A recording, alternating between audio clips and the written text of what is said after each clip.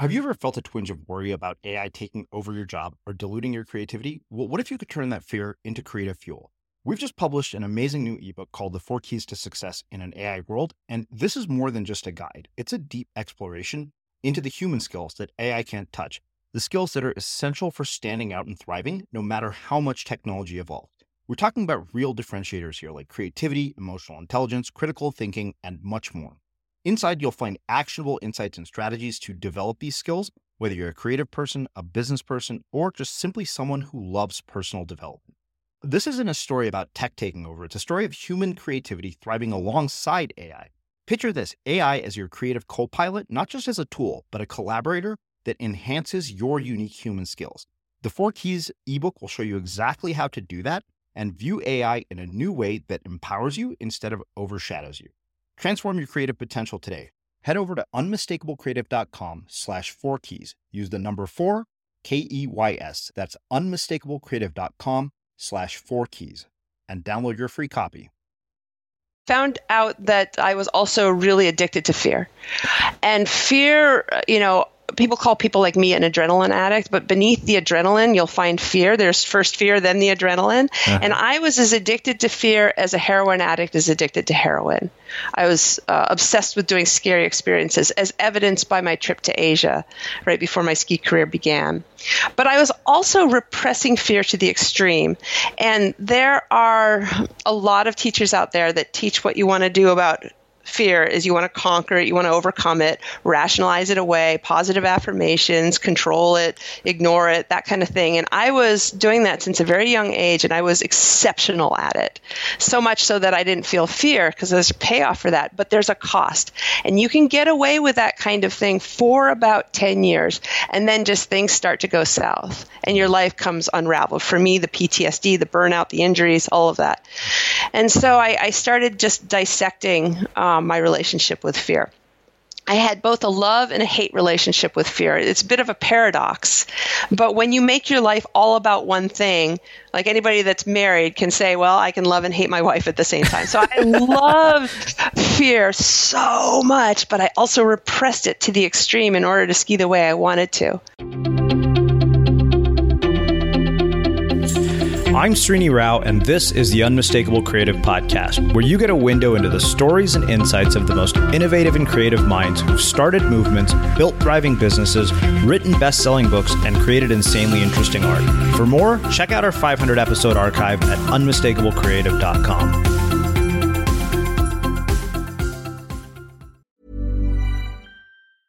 Hey, I'm Ryan Reynolds. Recently, I asked Mint Mobile's legal team if big wireless companies are allowed to raise prices due to inflation. They said yes. And then when I asked if raising prices technically violates those onerous 2-year contracts, they said, "What the f*** are you talking about, you insane Hollywood ass f- So to recap, we're cutting the price of Mint Unlimited from $30 a month to just $15 a month. Give it a try at mintmobile.com/switch. $45 up front for 3 months plus taxes and fees. Promo rate for new customers for limited time. Unlimited more than 40 gigabytes per month. Slows full terms at mintmobile.com.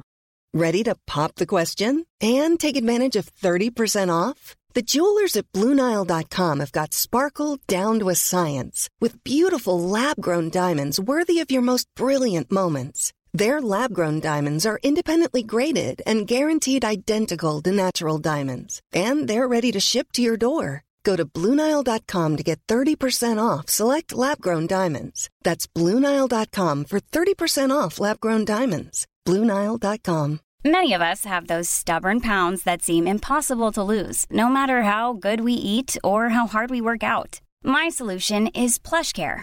PlushCare is a leading telehealth provider with doctors who are there for you day and night to partner with you in your weight loss journey. They can prescribe FDA-approved weight loss medications like Wegovy and Zepbound for those who qualify. Plus, they accept most insurance plans. To get started, visit plushcare.com/weightloss. That's plushcare.com/weightloss. Ever catch yourself eating the same flavorless dinner 3 days in a row? Dreaming of something better? Well, HelloFresh is your guilt-free dream come true, baby. It's me, Keke Palmer. Let's wake up those taste buds with hot, juicy pecan-crusted chicken or garlic butter shrimp scampi. Hello Fresh. Stop dreaming of all the delicious possibilities and dig in at HelloFresh.com. Let's get this dinner party started. I'm Sandra, and I'm just the professional your small business was looking for. But you didn't hire me because you didn't use LinkedIn Jobs. LinkedIn has professionals you can't find anywhere else, including those who aren't actively looking for a new job, but might be open to the perfect role, like me. In a given month, over 70% of LinkedIn users don't visit other leading job sites. So if you're not looking on LinkedIn, you'll miss out on great candidates like Sandra. Start hiring professionals like a professional. Post your free job on linkedin.com/spoken today. Want to teach your kids financial literacy, but not sure where to start? Greenlight can help. With Greenlight, parents can keep an eye on kids' spending and saving, while kids and teens use a card of their own to build money confidence. As a parent, you can send instant money transfers, set up chores, automate allowance, and more. It's a convenient way to run your household, customized to your family's needs, and the easy way to raise financially smart kids. Get started with Greenlight today and get your first month free at greenlight.com/ACAST. Kristen, welcome to the Unmistakable Creative. Thanks so much for taking the time to join us. So glad to be here. Yeah, it is really cool to have you here. You were actually put on my radar by way of one of our listeners who recommended your book. And given that I am an avid snowboarder now, and the fact that you were, the world's best female extreme skier, I was like, oh, hell yeah, I definitely want to talk to her about fear and all sorts of things. But before we get into that, I'm going to start by asking you, what social group were you a part of in high school, and what impact did that end up having on your life and the work that you've ended up doing? Oh my gosh, that is an interesting question. Well, I was from a really small town in New Hampshire, 2,000 people. My graduating class had, I believe, 19 kids. Wow. And I also graduated a year early. Anyway, there was a local college of about 1,000 students, and I actually hung out with the college students. I started college when I was 14. I took college classes. And so I was hanging out with all of them. And I actually became one of the cool kids at college. Like, if you wanted to be in the in crowd, you're supposed to get to know the head of this fraternity, and you're supposed to get to know this high school girl, Kristen. Like I was definitely the it girl. It was very profound, a big ego trip for a teenage girl in a small town to be a hot thing, and it wasn't a physical thing. Like, I wasn't slutty or anything. Like, the girl to get to know if you want to be hip, I guess. Yeah. And how that influenced me is, I don't know, I kind of got accustomed to fame. That sounds just kind of stupid just to say it now, but I liked it. And then a lot of my life, certainly as an athlete, was pursuing an ongoing desire for fame. I'm curious what you learned about human relationships by being in an environment where the social groups are that small. Like, how is that different than being, say, in a big town with that kind of social group? Oh, boy. I would say that, I live in Salt Lake City, and all my friends live in New York City, San Francisco, LA. Like, these are my people, but I don't live in those big towns. I think that Salt Lake City is the biggest town that I'd ever want to live in, and I think that has influenced where I choose to live, certainly. And I also really crave real, honest, down-to-earth friendships. Like, I grow so bored with small talk. I was at an event the other day, and I'm like, oh my God, I can't take it anymore. I was there for 3 days, and I finally just had to have an intimate, deep conversation with somebody. So I met this guy who had just gotten married, and he was having a baby. I'm like, okay, why are you having a baby? Why did you get married? Like, I just started asking him all these really deeply personal questions. Like, are you guys having a monogamous marriage? Did you negotiate that, or did you, was it implied? Like, I just like to ask people honest, real questions and get down kind of to the nitty gritty of what really makes them them. So I think that had an impact on me as from being from a small town as well, and how I interact with people at parties. I can relate as an interviewer. I'm curious, did you grow up like just born, like, were you one of those kids that, like, I see on the mountain flying by me when they're 3 years old? No, I only took up skiing because the school let us out of school on Wednesdays early if you took ski lessons. And my parents, they were, I guess they would be called free range parents. Like they didn't pay attention to me at all. I could do anything I want. I could pull all-nighters at age 14 and they wouldn't even bat an eye about it.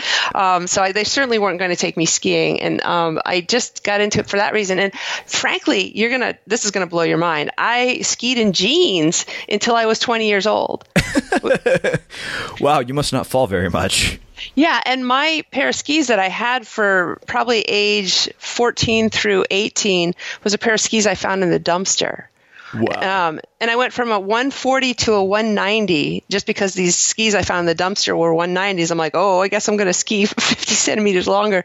And so I skied in jeans until I was 20. And then by age 23, I made it on the U.S. ski team for moguls. And I was being called the best big mountain woman extreme skier in the world.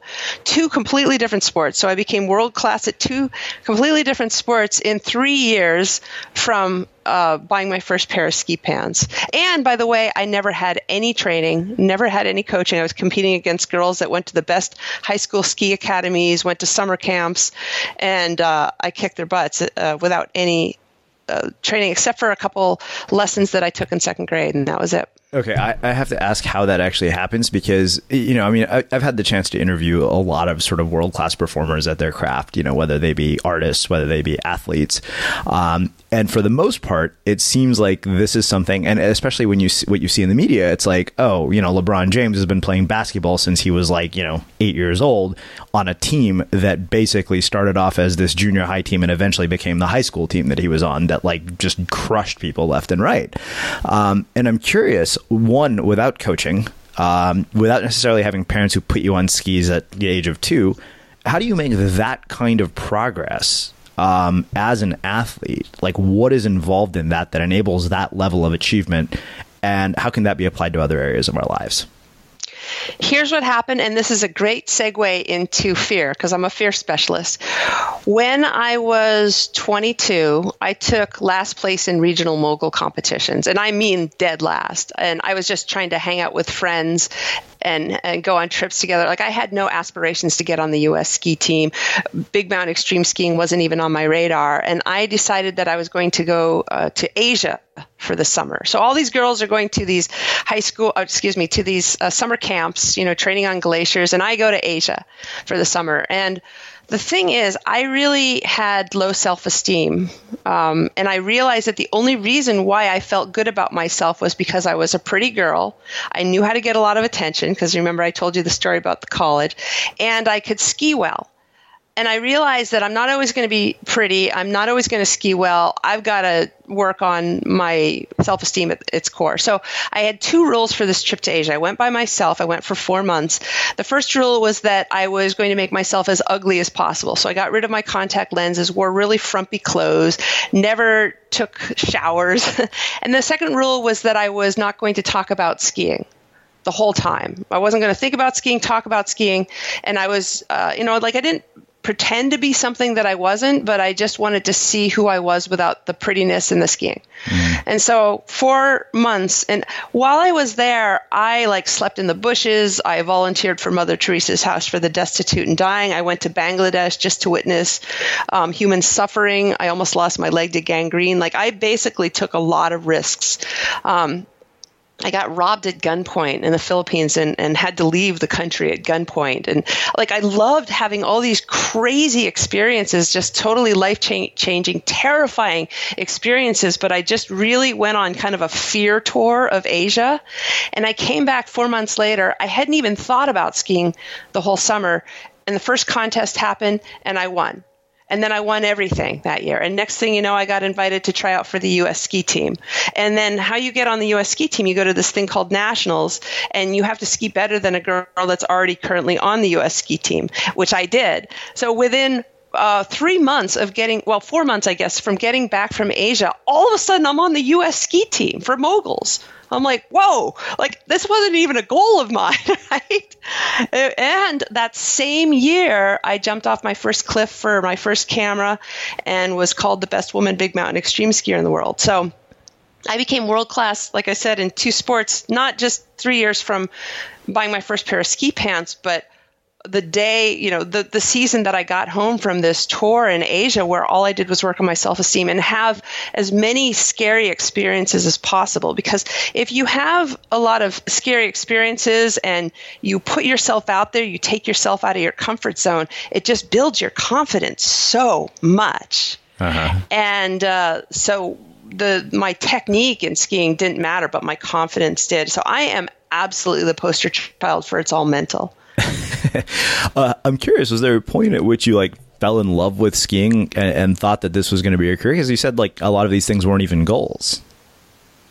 There was a point when I was 15 years old, all of a sudden I became obsessed with skiing, and I wound up skipping school every lunch break. I lied and said, I'm at a college class, and 2 months before so then I skipped school every lunch break for the next 2 or 3 years. And then when I was about to graduate at age 17, 2 months before I was going to graduate, the principal found out about all this and I got suspended. No, excuse me. They suspended me for a week. And then they gave me 60 days of, what is it when you have to stay after school? Detention.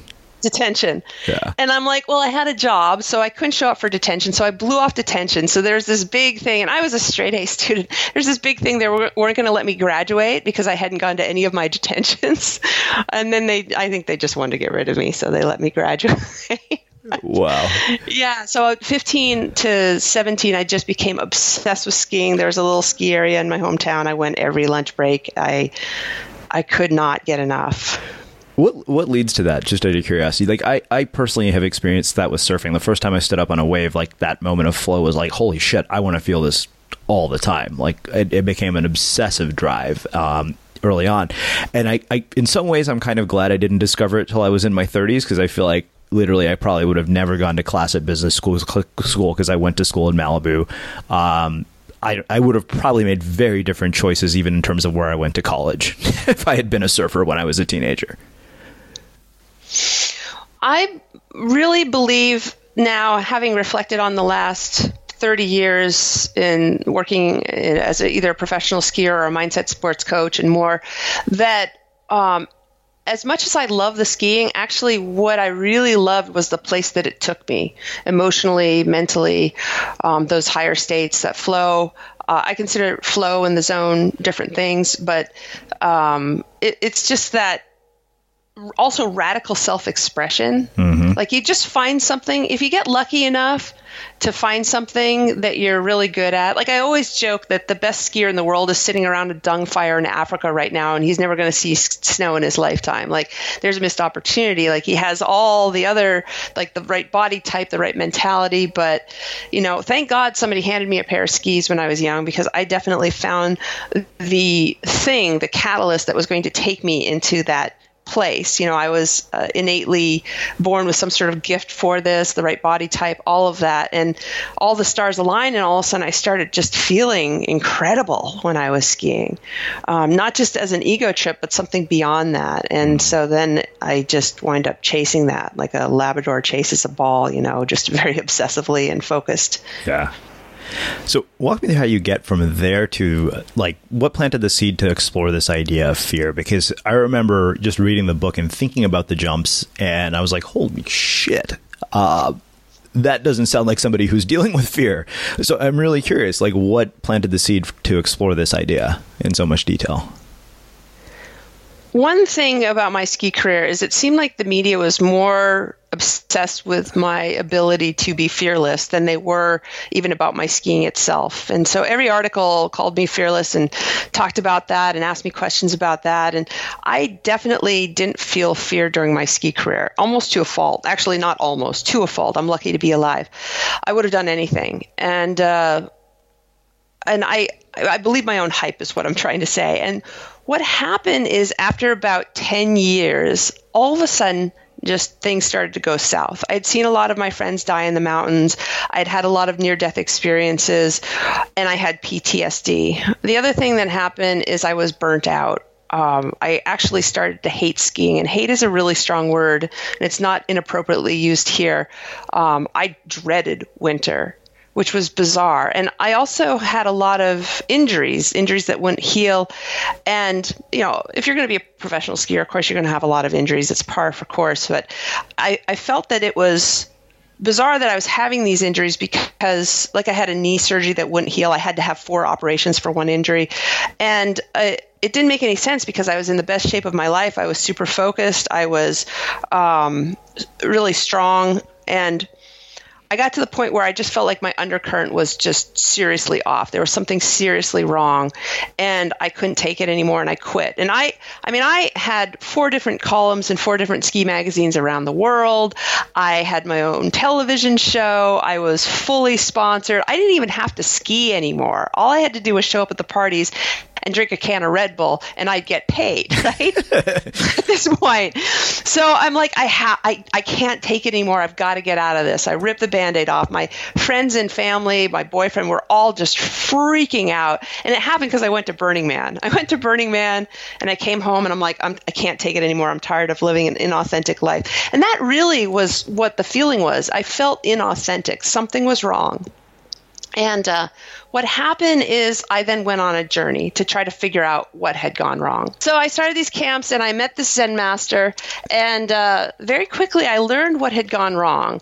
It turns out that I wasn't fearless, that fear was with me every single moment of my ski career. It was, once I was willing to look underneath my relative reality, I could see that it was there. First of all, I was incredibly motivated by fear of being invisible, fear of not being loved. And I'll tell you what, you jump off a 70-foot cliff, throw a big flip, you're no longer invisible. People really love you. And then I found out that my PTSD was from, well, actually, let me back up. I found out that I was also really addicted to fear. And fear, people call people like me an adrenaline addict, but beneath the adrenaline, you'll find fear. There's first fear, then the adrenaline. Uh-huh. And I was as addicted to fear as a heroin addict is addicted to heroin. I was obsessed with doing scary experiences, as evidenced by my trip to Asia right before my ski career began. But I was also repressing fear to the extreme. And there are a lot of teachers out there that teach what you want to do about fear is you want to conquer it, you want to overcome it, rationalize it away, positive affirmations, control it, ignore it, that kind of thing. And I was doing that since a very young age, and I was exceptional at it.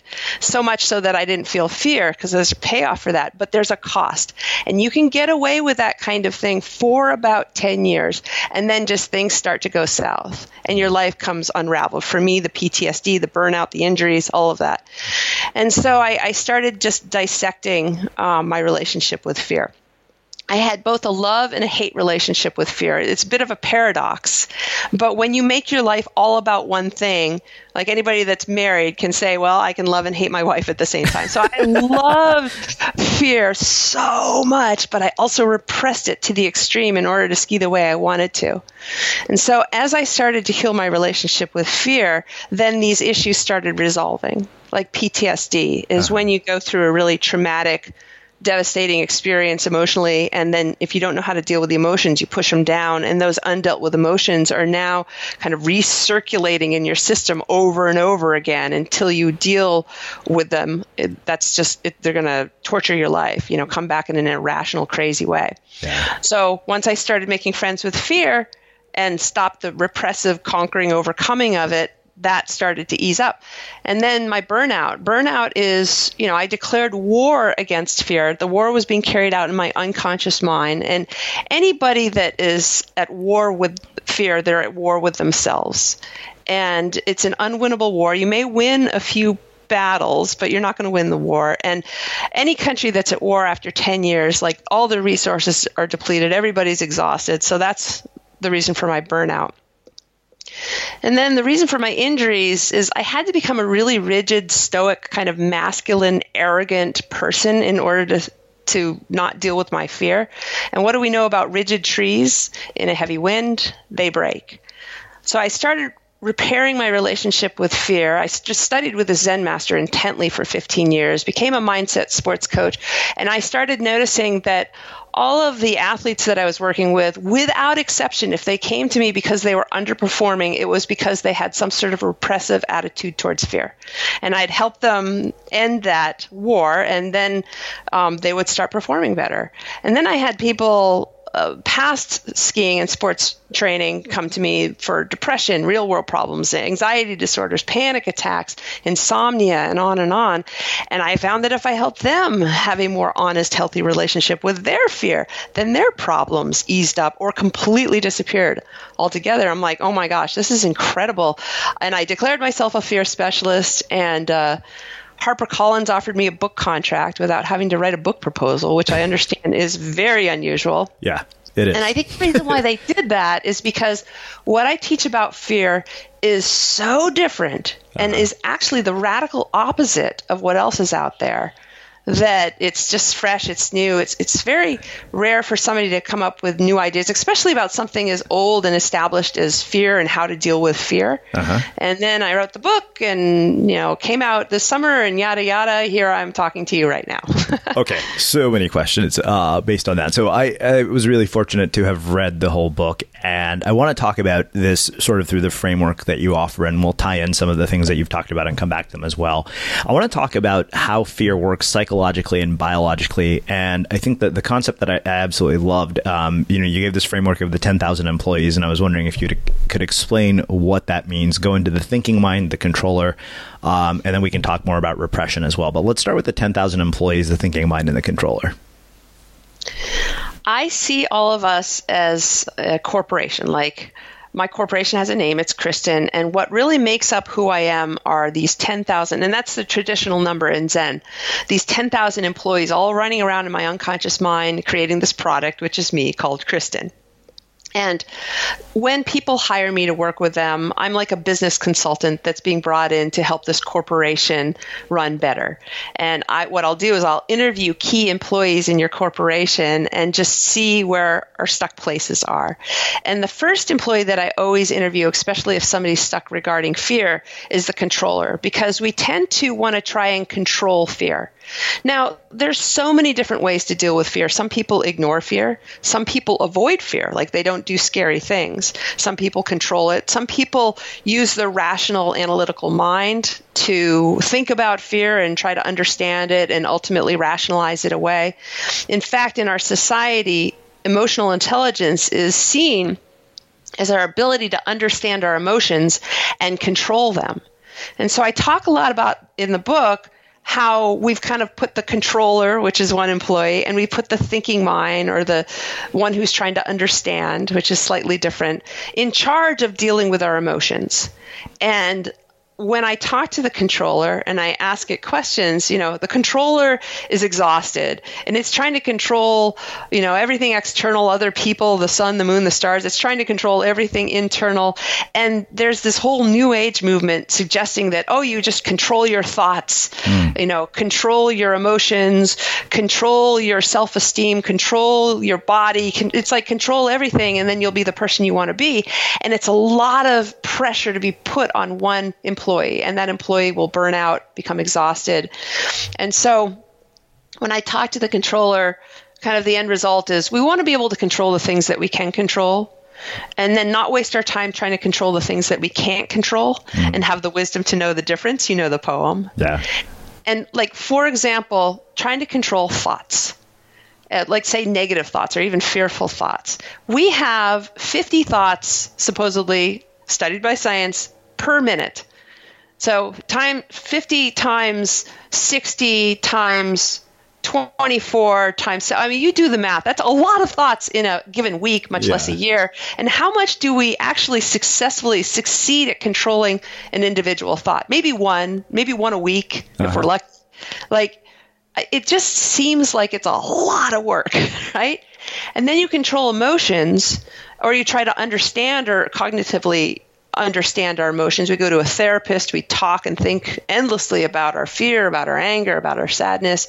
It's actually preventing us from feeling our emotions. So right now, at this point, we're dealing with our emotions intellectually, when we really should be dealing with our emotions emotionally. Yeah. And so basically what I do with this dialogue, this Shift the Game of 10,000 Wisdoms, which is the teaching tool that I use to help people get unstuck very quickly from unconscious patterns that don't work for them anymore, is I start with the controller and the thinking mind and kind of get them off the job of dealing with fear, because it's not going to help. It's not going to work. You're just going to be spinning your wheels. A lot can happen in 3 years, like a chatbot may be your new best friend. But what won't change? Needing health insurance. United Healthcare Tri-Term Medical Plans, underwritten by Golden Rule Insurance Company, offer flexible, budget-friendly coverage that lasts nearly 3 years in some states. Learn more at uh1.com. Hey, I'm Ryan Reynolds. At Mint Mobile, we like to do the opposite of what Big Wireless does. They charge you a lot. We charge you a little. So naturally, when they announced they'd be raising their prices due to inflation, we decided to deflate our prices due to not hating you.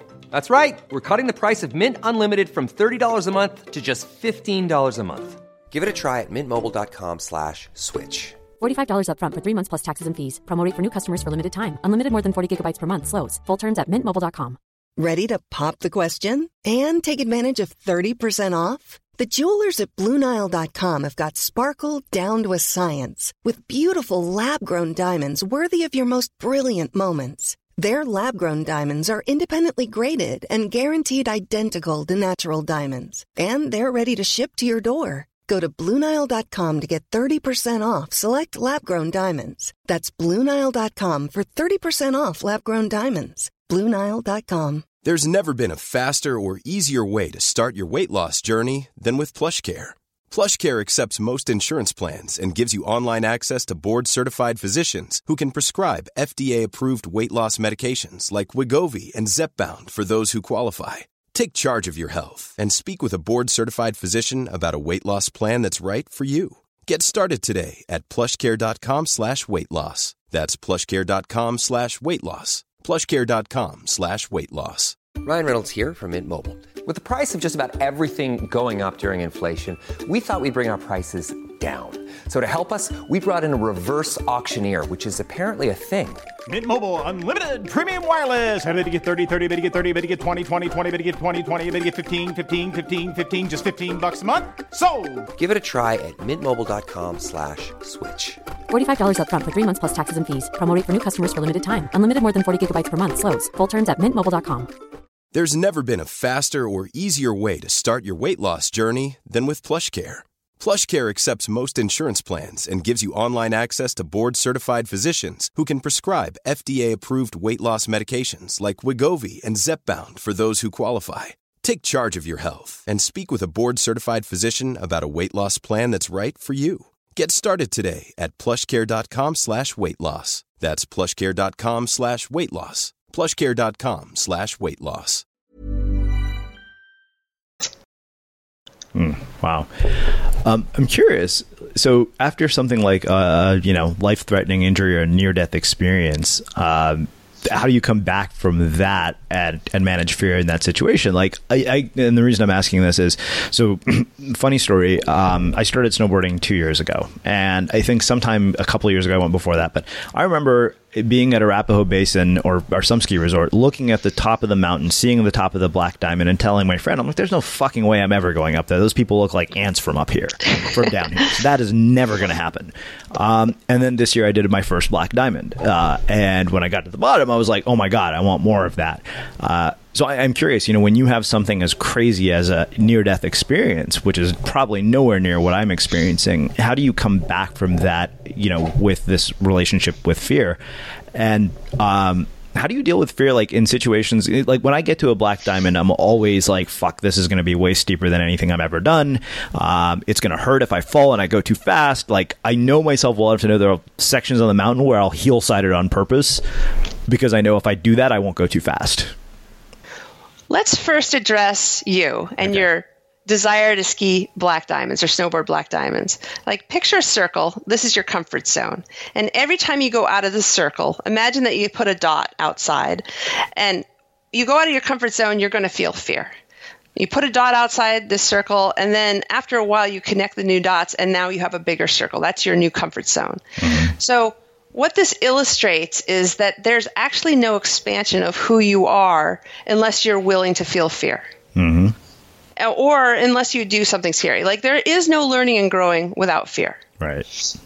And it's definitely obvious with skiing and snowboarding because it's a dangerous sport. You go faster, you ski steeper stuff. Like, it's scary. People come to me all the time. They're like, oh, I want to feel less fear when I ski. I'm like, well, why would you want to do that? The whole reason why we go skiing is to feel fear. Like, people spend thousands and thousands of dollars to feel fear and have that experience. And it actually, fear is like the thing that actually takes you into the zone, but we'll get to that later, I'm sure. Okay. So, like, if there was no fear, then people wouldn't buy lift tickets. Like, the industry would die in an instant, right?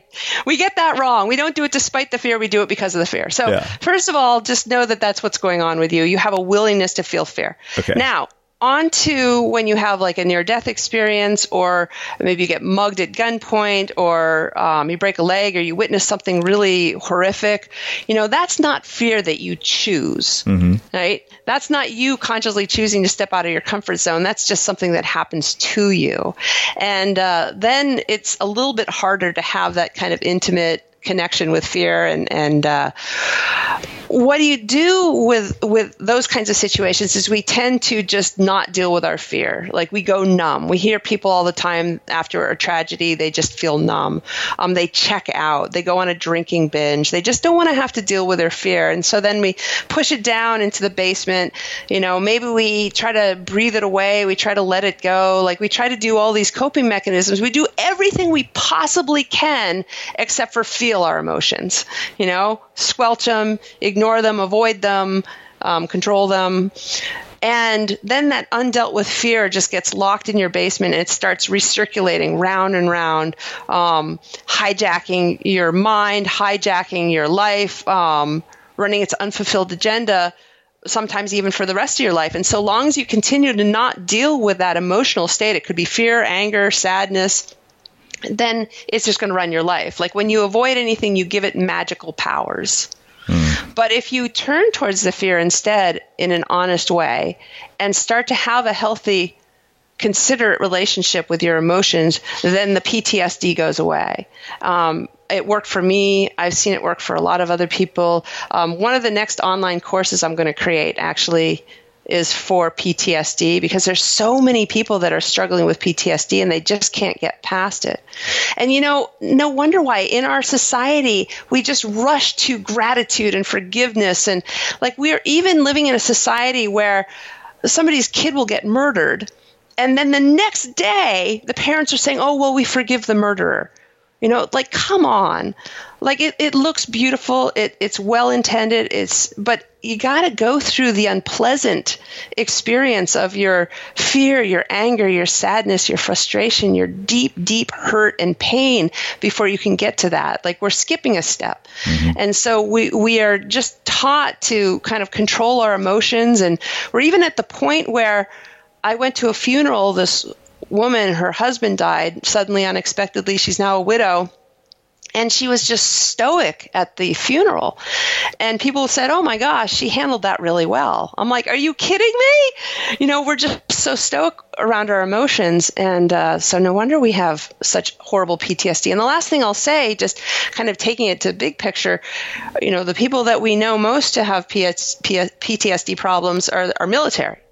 And the image of the soldier standing there with a drill sergeant just screaming at him during boot camp is hard to shake. You know, they're explicitly taught to repress their emotions in the military. And so when they go through what, of course, is going to be a horrific experience, especially if they're going to a war zone, you know, they come home, they don't know how to deal with their emotions.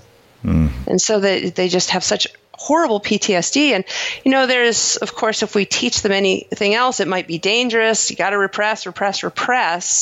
But I say that there's another possibility. I don't think the military is interested in hearing about it, but at least I can work with people who have gone through some sort of horrific, emotional, devastating experience, and it's still kind of recirculating in their lives, and show them what to do instead. You know, I have two other questions about this. How do you find the line between risk and recklessness? And after seeing friends died and with age, has your capacity for risk on the mountain changed? Because I remember that my first thought of I'm never going to do black diamonds was I'm 39 years old. The last thing I want is to break a bone, because that means I'll be out for good, not for like a season. That was my first thought, is that would be the reason. So I'm curious, where that line is and how you find it and how it's changed with age, and how has watching friends die changed your perspective on it? I was extremely reckless during my ski career. Most people that filmed me said that she's lucky to be alive. I was actually voted one of the top 10 skiers in the world most likely to die by skiing. So I know reckless. And reckless comes when you're in denial of fear, when you ignore fear. But if you have what I call a fear practice, if you have a healthy relationship with your fear, there's the fear of, let's say you want to jump off a 20-foot cliff. There's the fear of jumping off the 20-foot cliff. And let's say it's a level 5 out of 10, 10 being high. And then you have a fear of being the type of person that wouldn't jump off the 20-foot cliff, and that's a level 10. Whatever the bigger fear is wins. And especially if you have the skill set, like you wouldn't jump off a 20-foot cliff if you've never snowboarded before, right? Yeah. So this is for somebody that just has an honest relationship with their emotions. There's fear if you do it, and there's fear if you don't do it. Just fear everywhere. Fear is with us every single moment of every single day in every interaction we have. And if we have an honest relationship with our fear, and if we can listen to it, then we're actually tapping into intuition and instinct. And you'll just know organically, okay, this is a good idea, right, or this is not a good idea. Sure. And you don't want to walk away from the cliff and then feel like a douchebag because you have the skills to do it. The conditions are perfect. Your girlfriend was there. You got to kind of put all that into the mist, the mix. So anyway, that's how you. Like if you have a kid, for example, that just seems super reckless, I can almost guarantee that they're in denial of their fear and they're just doing stupid stuff. And I definitely recommend that they start a fear practice immediately and just kind of tap into a more intuitive version of that versus just a repressive version, especially if you want to survive your 20s. Yeah. So I want to come back to the fear practice. We'll talk about that. So there's one other question I have about this. And so I started skiing black diamonds pretty much the entire week that I was skiing on a last trip. And one of the things that struck me was, first time I made it down, black without, any problems, I was like shitting and grin on my face. And of course that increased my confidence. And with my confidence increased, I basically downloaded an app. I was like, all right, now I really want to push it. And of course, going 30, 31 miles an hour, which is probably slow for somebody like you. I remember eating it really hard and thinking, all right, I think I got to slow it down. And I'm curious, how do you deal with fear in situations where something like that happens and bounce back from it? And this can be a great example, too, in business. Like you launched the business and it was a colossal failure. Or you asked the girl to marry you and she said no, right? Like how do you recover from some devastating emotional experience? And we've kind of touched upon this a little bit. And I can tell you how I dealt with it before versus how I deal with it now are very different. How most people deal with those kinds of things is they become gun shy, like they become afraid to take a risk. They become fear avoiders, or that's probably the most common. What I do now is, and of course I'm getting older, and I definitely am not in the same kind of mood for fear like I once was. I'm not addicted to it anymore. What I would do now is I would heed the message of my fear, and I would kind of back off a bit and just kind of really tone it down. And there's kind of a magical number, actually, I've come up with, and I think I might have heard it from someone, but I think 4% out of your comfort zone is the optimal amount of risk to take to achieve flow states, where fear can actually take you into a higher state of consciousness. But if it's 5% out of your comfort zone, right, then all of a sudden you're like, explosion and catastrophic failure, right? Yeah. And you're gripped in your, your first speech should not be in front of 2,000 people and last 90 minutes. Your first speech should be at Toastmasters. So you only want to go out of, your comfort zone just a little bit in increments. Yeah. And so if you have a crash, there's also the rational mind, like, okay, yes, I hit a mogul that I didn't know was there. Like, it wasn't just because I didn't have the ability to handle this. So you got to factor that in too. But I would just recommend just honoring your fear, backing off, being willing to feel it.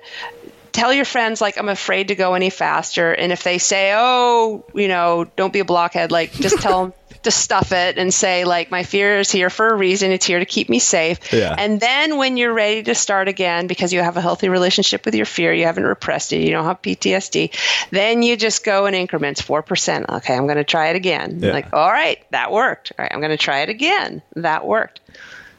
Yeah, I think Stephen Kotler calls that the midpoint between boredom and anxiety. It is like just challenging enough to make you feel fear, but not so challenging that it paralyzes you. And somebody asked me once, why 4%? I'm like, because 4% is more than 3 and it's less than 5. Right? It's just a number. But just put your little toe outside your comfort zone and then work up to it. Wow. So I want to finish by talking about this idea of what you call a fear practice and what it means, how you define it, and most importantly, how people implement it in their lives. A fear practice is this. You know how I said that emotional intelligence in our society is touted as our ability to understand our emotions and control them? There's a lot of variations of that. People say, well, you don't want to repress them and you have to accept them and they're normal and natural and all that. But people, they just kind of can't help in the end. Okay, now breathe them out, get rid of them, control, conquer them, and we're back to the same old shit, right? Mm-hmm. So, what a fear practice is, and this is how I see emotional intelligence, is our ability to feel our emotions in an honest way and have them help us come alive and be more creative versions of ourselves. So that's, to me, what emotional intelligence is. And what a fear practice is, like right now in America, we have a gratitude practice, forgiveness practice, love, joy. Like people always say, oh, choose love over fear. It's like, ugh, it just makes me cringe because we just want to rush to the positive. And so having a fear practice is where you're willing to look at your dark shadow, where you're willing to feel your unpleasant feelings. Fear is a sensation of discomfort in your body. If it's in your mind, that's because you're repressing it. It's hijacking your mind to run its unfulfilled agenda, in a loop. So fear is a sensation of discomfort in your body. So for me, a fear practice is not thinking about your emotions, not dealing with them intellectually, but actually feeling them. So we can do it right now. Just close your eyes right now. All right. And just acknowledge that it's normal and natural to feel fear. That fear is not a sign of personal weakness. It's not a character flaw. It's just a sign that you're human. And then the next step could be just locate the sensation of discomfort in your body. It could feel like fear, but it could feel like a million other things. Beneath anger is fear. Oftentimes we'd rather not feel fear. It doesn't feel powerful enough. So we feel anger instead. 95% of actually what we know as modern anger is undealt with fear in the basement. Sadness. The lines get really blurred when you repress an emotion. They all, like depression, for example, when the emotions get repressed, actually depression is Latin for press down. So when you press down your emotions, they become depressed, and so too do you. So if you feel some sort of innate sadness or even depression, like that's fear. If you feel jealousy, unworthiness, powerlessness, beneath these are all fear. So it could show up, that discomfort could show up in a million different ways, and fear has something to do with it. So locate what it is that you feel, and then locate where it is that you feel it. Like right now, I feel anxiety that my computer's going to crap out because I'm running out of juice. And I feel it in my gut and I feel it in my chest. What do you feel? I'm a little anxious about that, but that very thing as well. But same thing. Usually when I'm thinking about fear, it's in my gut. All right. And notice you just said the magic words. You said you're thinking about fear. Right. Because where we're headed is we're going to get you to start feeling your fear. Okay. And if people meditate, this could be a great new meditation. Uh-huh. And then on a scale of 1 to 10, just notice how strong is it. For me, it's a level 4. How about you? About 4 or 5 right now. All right. Third step. Now notice your relationship with that emotion. See, fear is not a problem in our lives. It's the way that we're dealing with fear that is the problem. Like, fear is supposed to inspire fight or flight. But at this point, like, let's say we're skiing something super steep and all of a sudden somebody freezes. What is that? Well, what happens is the fear shows up, and the fear is the new issue. Like, the steepness of the slope is long forgotten. We're now fighting or fleeing the fear itself. We don't want to deal with the fear, or we're freezing in the face of it. So how you deal with fear is very important, because if you have a problem with fear in your life, fear is not the problem. It's your relationship with fear that's causing the problem. So notice now, do you wish it weren't so? Do you ignore this feeling? Do you avoid this feeling? Like, what is your relationship with that feeling? And I'll introduce a sentence right now. And this is kind of a big takeaway, so everybody should get out a pen. You ready? Mm-hmm. Suffering equals discomfort times resistance. So the discomfort is innate. You're going to feel uncomfortable in your lifetime, probably every single moment of every single day. So that number, I have a 4. But then the resistance is equally a problem in terms of leading to your suffering.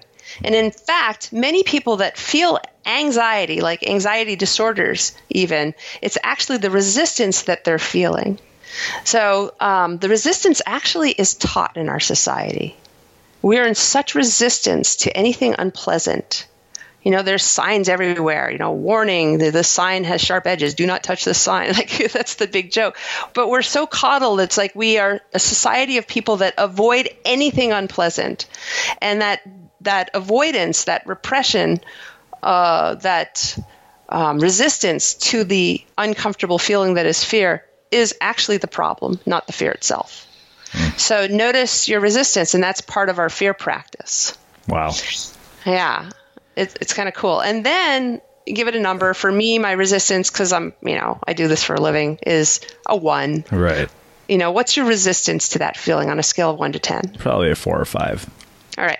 So it's higher for you than the actual discomfort. Uh-huh. So then the resistance is the problem in your life, not the discomfort. So then this is a long way of getting to where we're going, which is we're going to feel our emotions. And for you, I actually recommend you feeling, was your resistance higher than your discomfort? Did I get that right? I think so, yeah. Yeah. All right. So then you want to feel your resistance. And I'm going to feel my discomfort.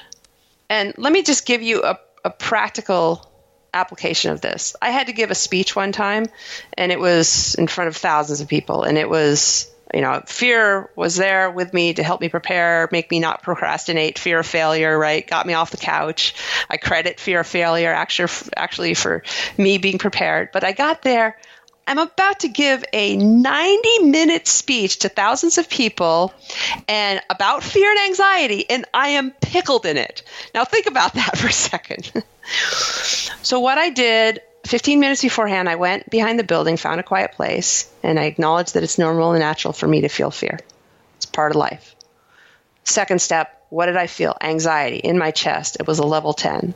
What was my relationship with it? Well, I was resisting it. It was also a level 10. I didn't want to feel it.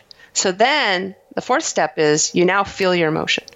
And so I started with the resistance, and I just closed my eyes and gave it my undivided attention. And I just repeated over and over again, I don't want to feel this. I don't want to feel this. I don't want to be here. I don't want to do this. I just want to be home with my husband watching a movie. I don't want to do it. I don't want to be here. For about a minute. And it's like that whining child again. You turn towards it and you give it your undivided attention, it calms right down.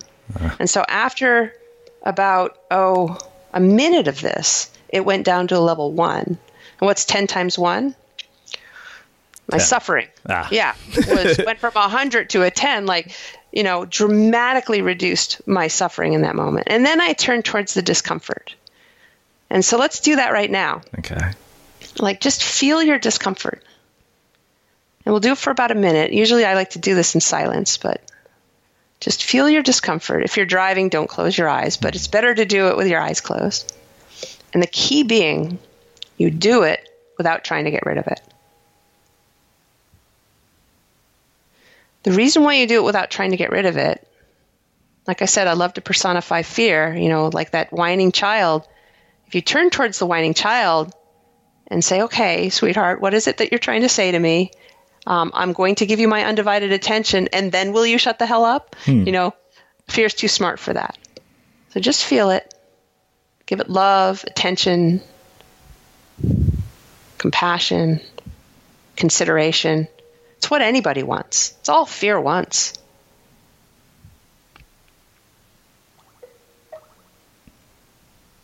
And this is feeling your fear. You're not thinking about feeling your fear. And you're not looking at it like, oh, I can't stand it. I wish it weren't so, which is actually the problem, not the fear itself. You can have a relationship with it where you feel it. You can also have an intimate relationship with it. Play around with those two different alternatives. And just let me check in with you now. How do you feel? It's dissipated quite a bit. Like at first when we started, I was kind of like shaking a little bit. I could feel my heart racing, but it slowed down. Mm-hmm. I'm reminded of a great Bruce Lee quote: "The less effort, the faster and more powerful I will be." It takes a lot of effort to ignore your fear and block it out. And it'll ultimately render you weak. The avoidance of fear is the cause of depression, PTSD, panic attacks, anxiety disorders, underperforming, and on and on and on. Like if you have a problem in your life, the repression of fear either has everything to do with it or something to do with it. Illness, like you repress fear, you've now created the ideal host environment for illness to thrive. It's such a bad idea to repress fear. Wow. So to avoid is weakness, to own is powerful. So kind of this is the next part. But going back to the Bruce Lee quote, the less effort, the faster and more powerful I will be. It takes effort to repress fear, and it renders you weak. It also takes effort to own and honor your fear or have a fear practice. But it takes a lot less effort, and ultimately it will render you powerful, because not only will these problems that I mentioned resolve, but all of a sudden you'll now be able to tap into the wisdom that fear has to offer you. I call it the fear hack. I kind of alluded to it, that fear takes you into the zone and little else does. I mean, we've really gotten off course with regard to fear. I'm just here to kind of correct us. Like, it's not something to be conquered or overcome. It's something to be felt. It's not something to be understood. It's something to become intimate with. And we're starting to see that more and more people are starting to have this intimate relationship with fear that I'm guiding you on. And, that this whole repression of fear is going to be a thing of the past eventually, and you're either on this train or you're not. Wow. So I want to finish with a couple of questions that came from my friend who I spent a lot of time skiing with, and he had a list that was like a mile long. I was like, okay, I can't ask all of those, but one of the things that came was, where else in your life do you experience the same kind of flow that you do from skiing?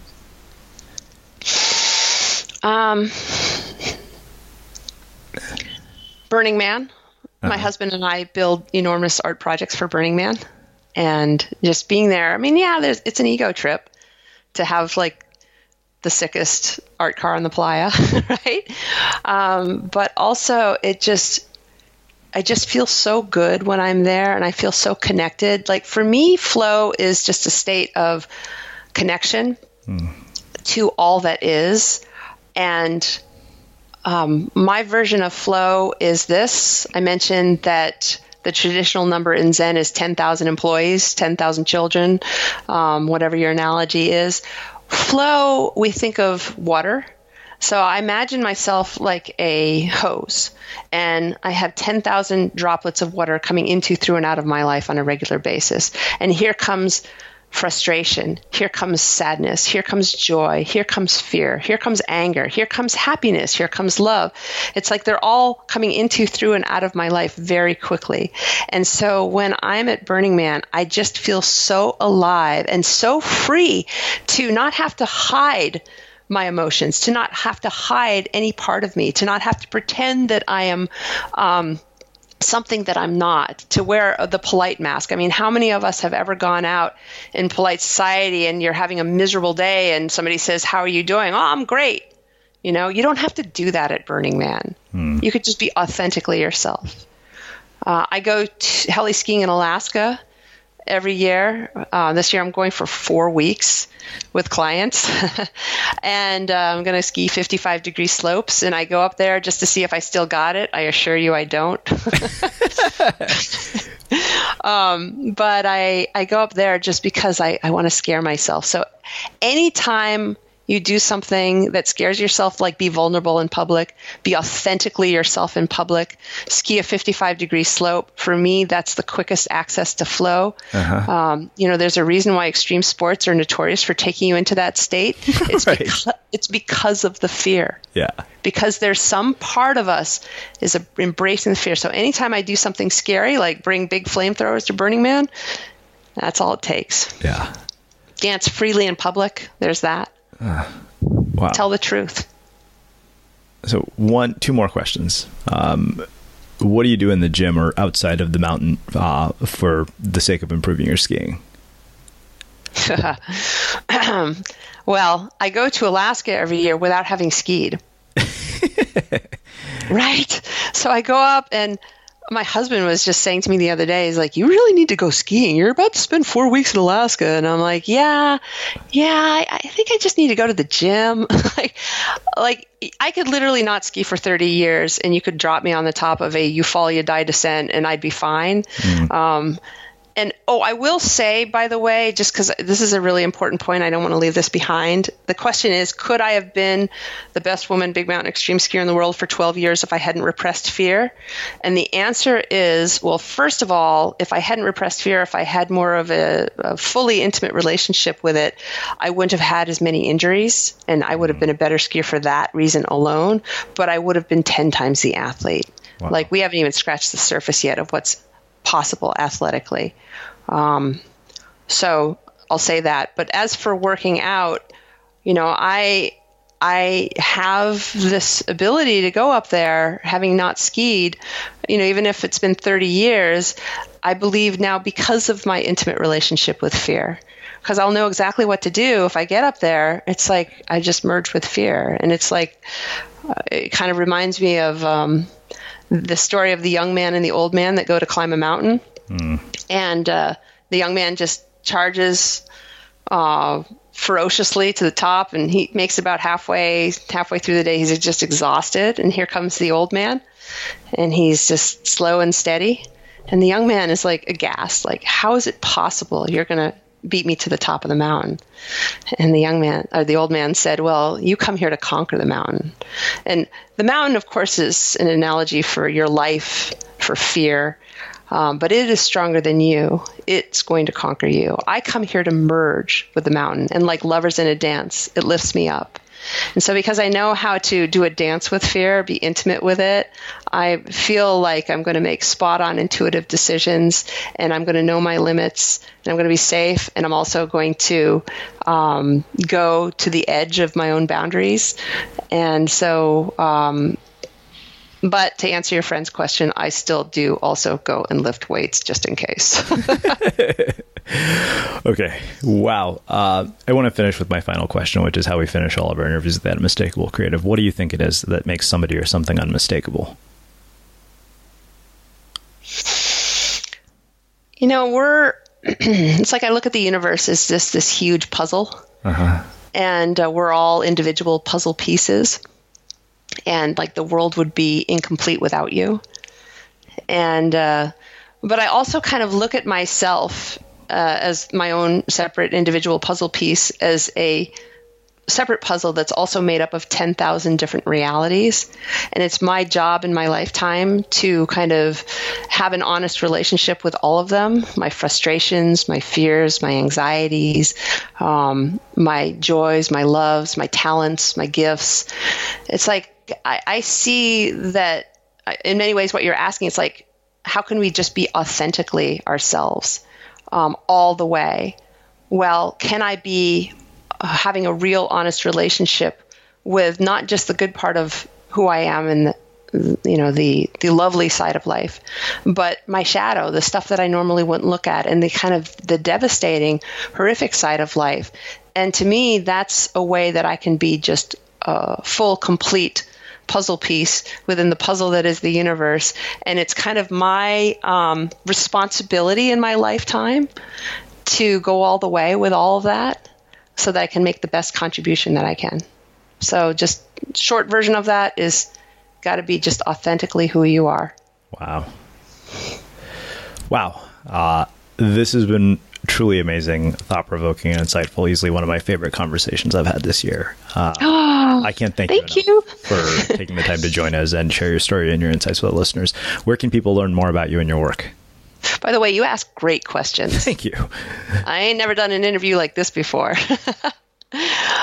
People can find out about me, KristenUlmer.com.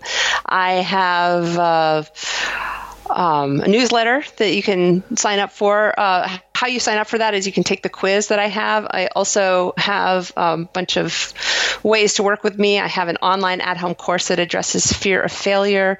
Another one that addresses chronic anxiety.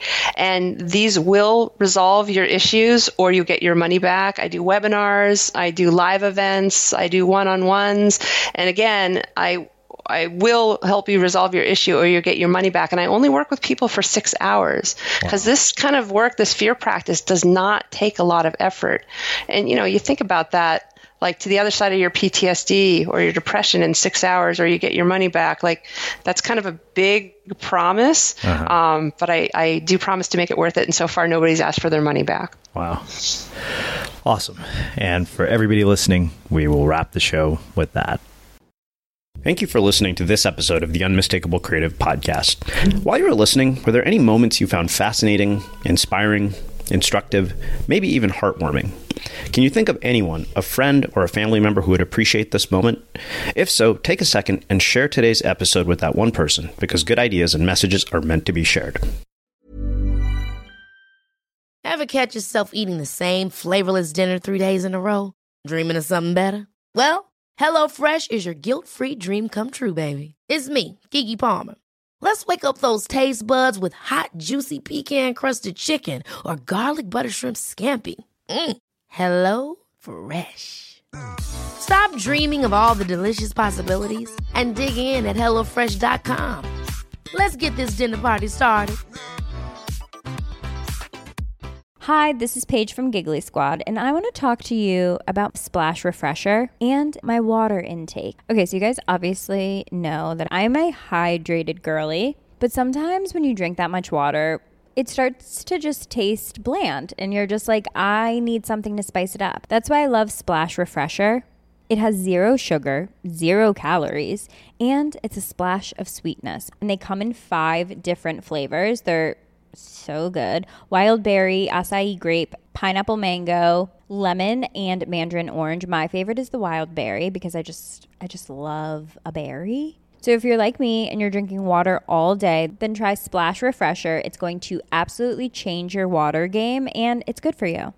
Imagine the softest sheets you've ever felt. Now imagine them getting even softer over time. That's what you'll feel with Boll & Branch's organic cotton sheets. In a recent customer survey, 96% replied that Boll & Branch sheets get softer with every wash. Start getting your best night's sleep in these sheets that get softer and softer for years to come. Try their sheets with a 30-night guarantee. Plus, get 15% off your first order at bollandbranch.com. Code BUTTERY. Exclusions apply. See site for details.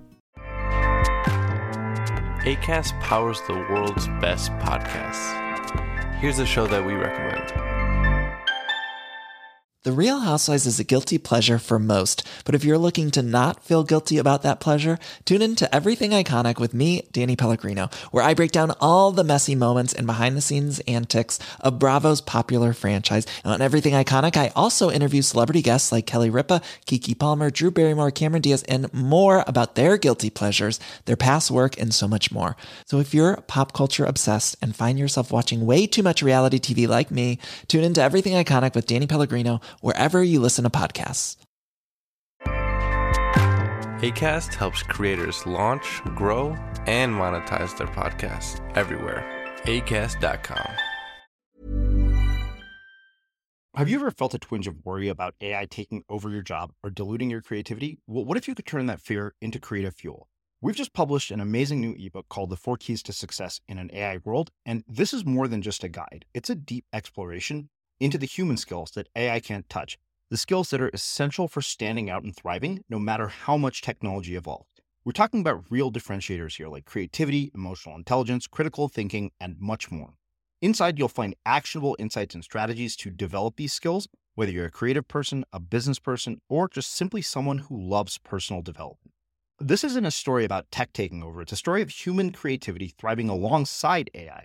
Picture this, AI as your creative co-pilot, not just as a tool, but a collaborator that enhances your unique human skills. The 4 Keys ebook will show you exactly how to do that and view AI in a new way that empowers you instead of overshadows you. Transform your creative potential today. Head over to unmistakablecreative.com/4keys. Use the number 4, KEYS. That's unmistakablecreative.com/4keys and download your free copy.